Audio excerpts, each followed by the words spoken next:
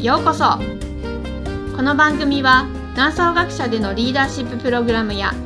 南総学舎でのさまざまなイベントや活動を紹介する週刊ポッドキャストです。千葉県南房総市からお届けします。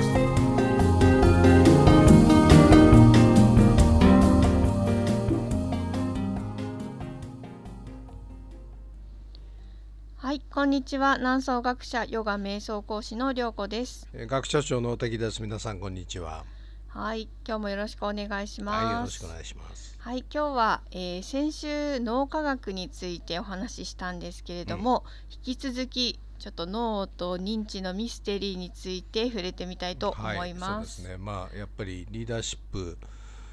を脳科学的にね、やっぱり追求していくのすごく南総学者の使命なんでね、やっていきたいですよね。そうですね、脳って本当に不思議でまだまだわからないことがあって、私たちも勉強しながらですけれども、ところで、涼子先生はもともと心理学の博士だから、なんか認知っていうのは、相当勉強されたんですよね。そうですね、私は心理学の中でもいろいろな分野があるんですけれども、その中に認知心理学みたいなのがありますが、私自身はそれの専門ではないんですけれども、研究の中でそのような認知機能の検査をしたりアセスメントをするというようなデータを取ったりとかもさせていただいてました。なるほどね、そうかそうか。最近英語なんだけど、そのコグニティブニューロサイエンスみたいな言葉がね、やっぱり聞かれるようになってきて、私も認知っていうことだとなんか心理学かなと思ってたけど、なんかそれがこう最近はニューロサイエンスとこう、合体してきたじゃないですか。やっぱこの背景っていうのは、このやっぱり20年ぐらい、検査の方法とかね、つまりその脳の中をね、MRI とか FMRI で見たりして、脳の中の解明、脳の機能の解明か、これが進むにつれて、人間の認知機能と、やっぱり脳科学っていうのがなんかこううまくこう合体しつつあるってね、その通りですね。ことなんじゃないのかなと思うんですけど、私は心理師としてそのような認知機能のアセスメントをしてたんですけども、同時にお医者さんとドクターと連携して MRI も取ってもらうようなことも、同時進行でやってましたね。なるほどね。で、認知って言葉、コグニションですよね。という言葉は、意外に一般の人にはなんかこう難しくてよく分かってないんじゃないかと思うんだけど、そうですね、なんか認知っていうと認知症っていうね、言葉はね広がってますけども、じゃあ本当にそもそも認知って何なんだろうかっていうことですよね。それは人間が人間だけに限らず生きているものかもしれませんけれども、外界にある対象をこう知覚する、そしてそれが何であるかっていうのを判断したりとか、理解したり解釈する過程のことっていうふうに言われてます。なるほどね、そういうことか。で、それをこう分解するとどんなものになるんでしょう。そうですね、その認知というものがそれで、認知機能というものを人々が持っているわけですけれども、それはそのようなその物事とか外界を正しく理解したり、適切に実行するための機能っていうふうに言われていまして、いくつかの領域があるっていうふうに言われてます。それは例えばこう知覚ですね。感覚的にこう感じたりとか、例えば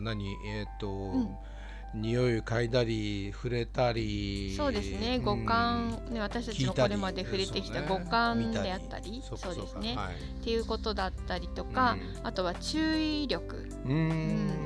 私たちの注意って普段あちこちに行ったりとか、どこに向いているかとか、その注意がこう集中できてるかできてないかとか、そういう部分ですよね。なるほどね。集中するってすごく大切ですもんね。情報たくさんこう周りにあるけど、それのどれを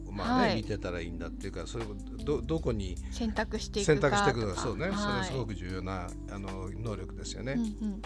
それから、記憶も認知機能の一つです。これは先週もやりましたね、はい、私がハイビスカスって言っちゃうじゃないやヒヤシンスって言っちゃうヒヤシンスって言っちゃう、はい、そうもうすっかりハイビスカス頭に入ってますけど、よかったですそれは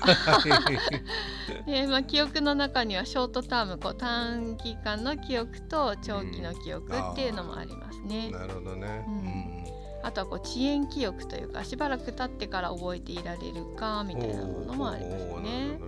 そして、言語能力、言葉を理解するとか、言葉を自分で使うとか、言語の能力の部分。なるほどね。やっぱり認知症になってくると、このあたりなかなかね、表現ができなくなってきたりしますもんね。そうですね、言葉が出てこなくなったりとか、言葉の意味が分からなくなったりとか、そういうことも起きてきますよね。なるほどね。それから、視覚と空間を認識するという機能もあります。なるほどね。空間の中には、いわゆるリアル空間だけじゃなくてバーチャル空間もありますよね。ありますね。はい。やっぱり人間とのなんていうの、心理的な距離感みたいなね。そうですね。そのリアルで言うと、よく行ってる場所でも道に迷ってしまうっていうようなことが起こってきたりとか。鴨川市とか南房総市やってますよね。何十歳のお年寄りがあります行方不明になってますよね。っていうことだったり、あとはそのバーチャルだったり、紙上のその図形とか地図とか、そういうのを認識するのも視空間の認知という部分になってます。例えばなんていうのかな、心理的な距離が分からなくなっちゃうっていうのもありますかね。よくあの人人間距離がおかしいよねって言い方するのは、別に物理的な距離じゃなくて、なんか急に疎遠になったり、逆にすごくなんていうの、おせっかい出してきたりみたいな、そういう目に見えない距離感、人間関係の距離感みたいな、そんなこともあるのかな。そうですね、それもそこに入ってくるんでしょうかね。なるほど。そしてあとは運動機能というか、自分の体をコントロールするっていうことですかね。筋肉とか体の部位を自分でコントロールして使えるか、うまくコーディネートして使えるかっていうのも、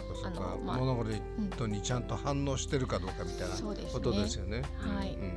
そしてもう一つがすごく重要な、人間には実行機能というのがあります。なるほどね。これ、英語で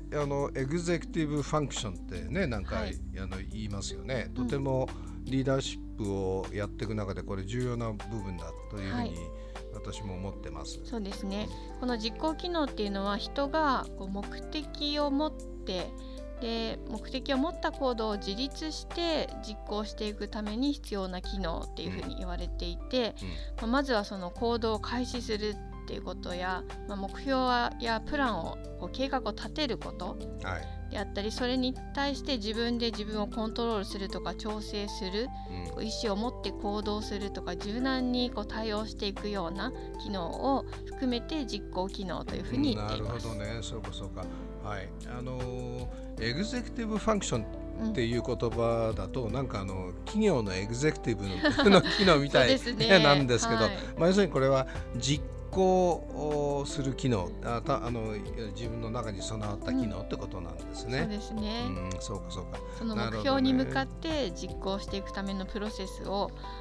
できるかどうかっていうところですね。そうか。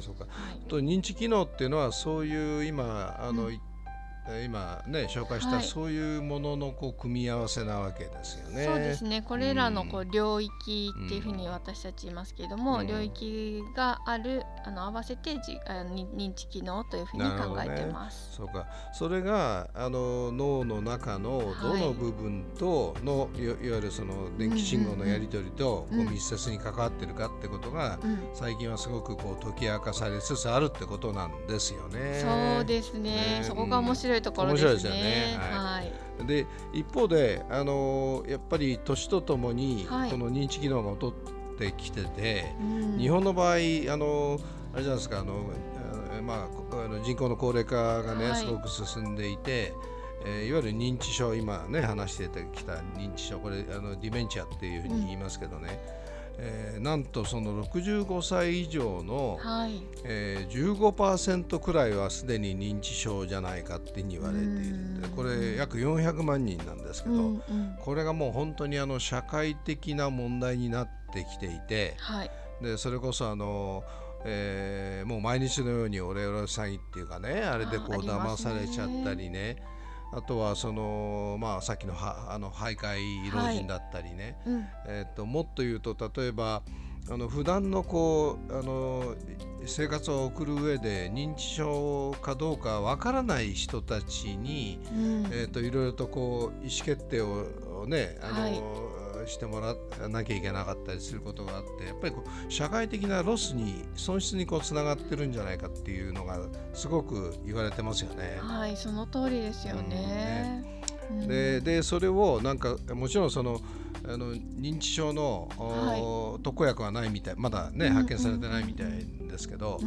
認知症にもいろいろと種類があって、でそれをなるべく早めにモニターして気づいて、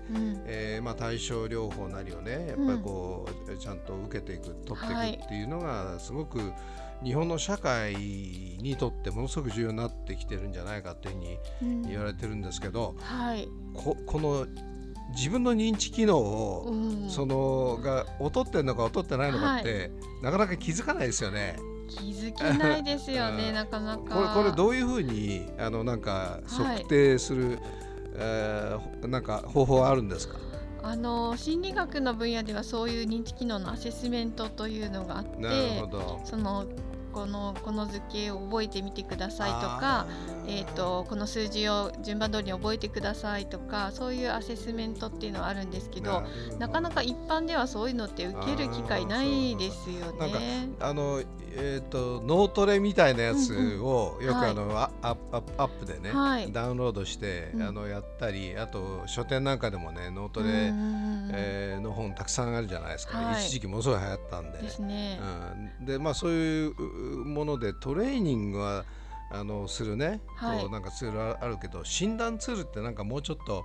あれですね、身近にあったらいいなっていうふうに思うんですよね。なるほど、そうですね。多分家族で住んでいたら、お父さんちょっと最近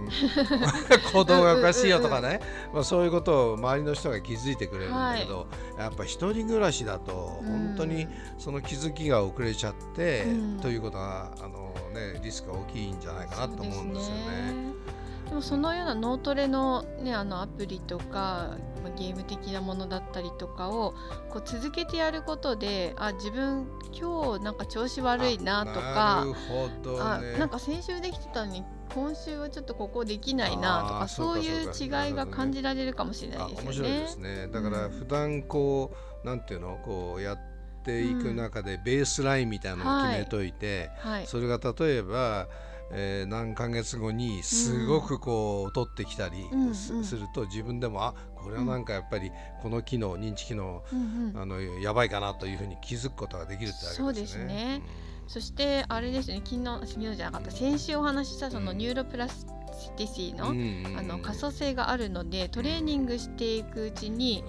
改善していったりとか、機能が保てる、維持できるっていうのは大いにあるんでしょうね。そうですね。特に記憶のところなんかそういうことですよね。はい、ということで今日は、認知機能、人の脳と認知について触れてみました。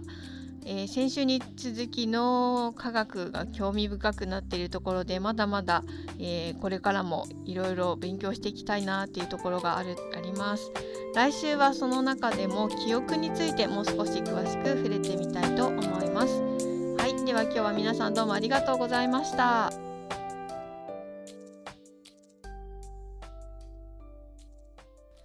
南総学舎でのプログラムやイベントに関する詳細はホームページ南総学舎 .com をご覧ください。この番組に関するご意見もお待ちしています。南総学舎ラジオは株式会社オフィスクライメイトの提供でお送りしています。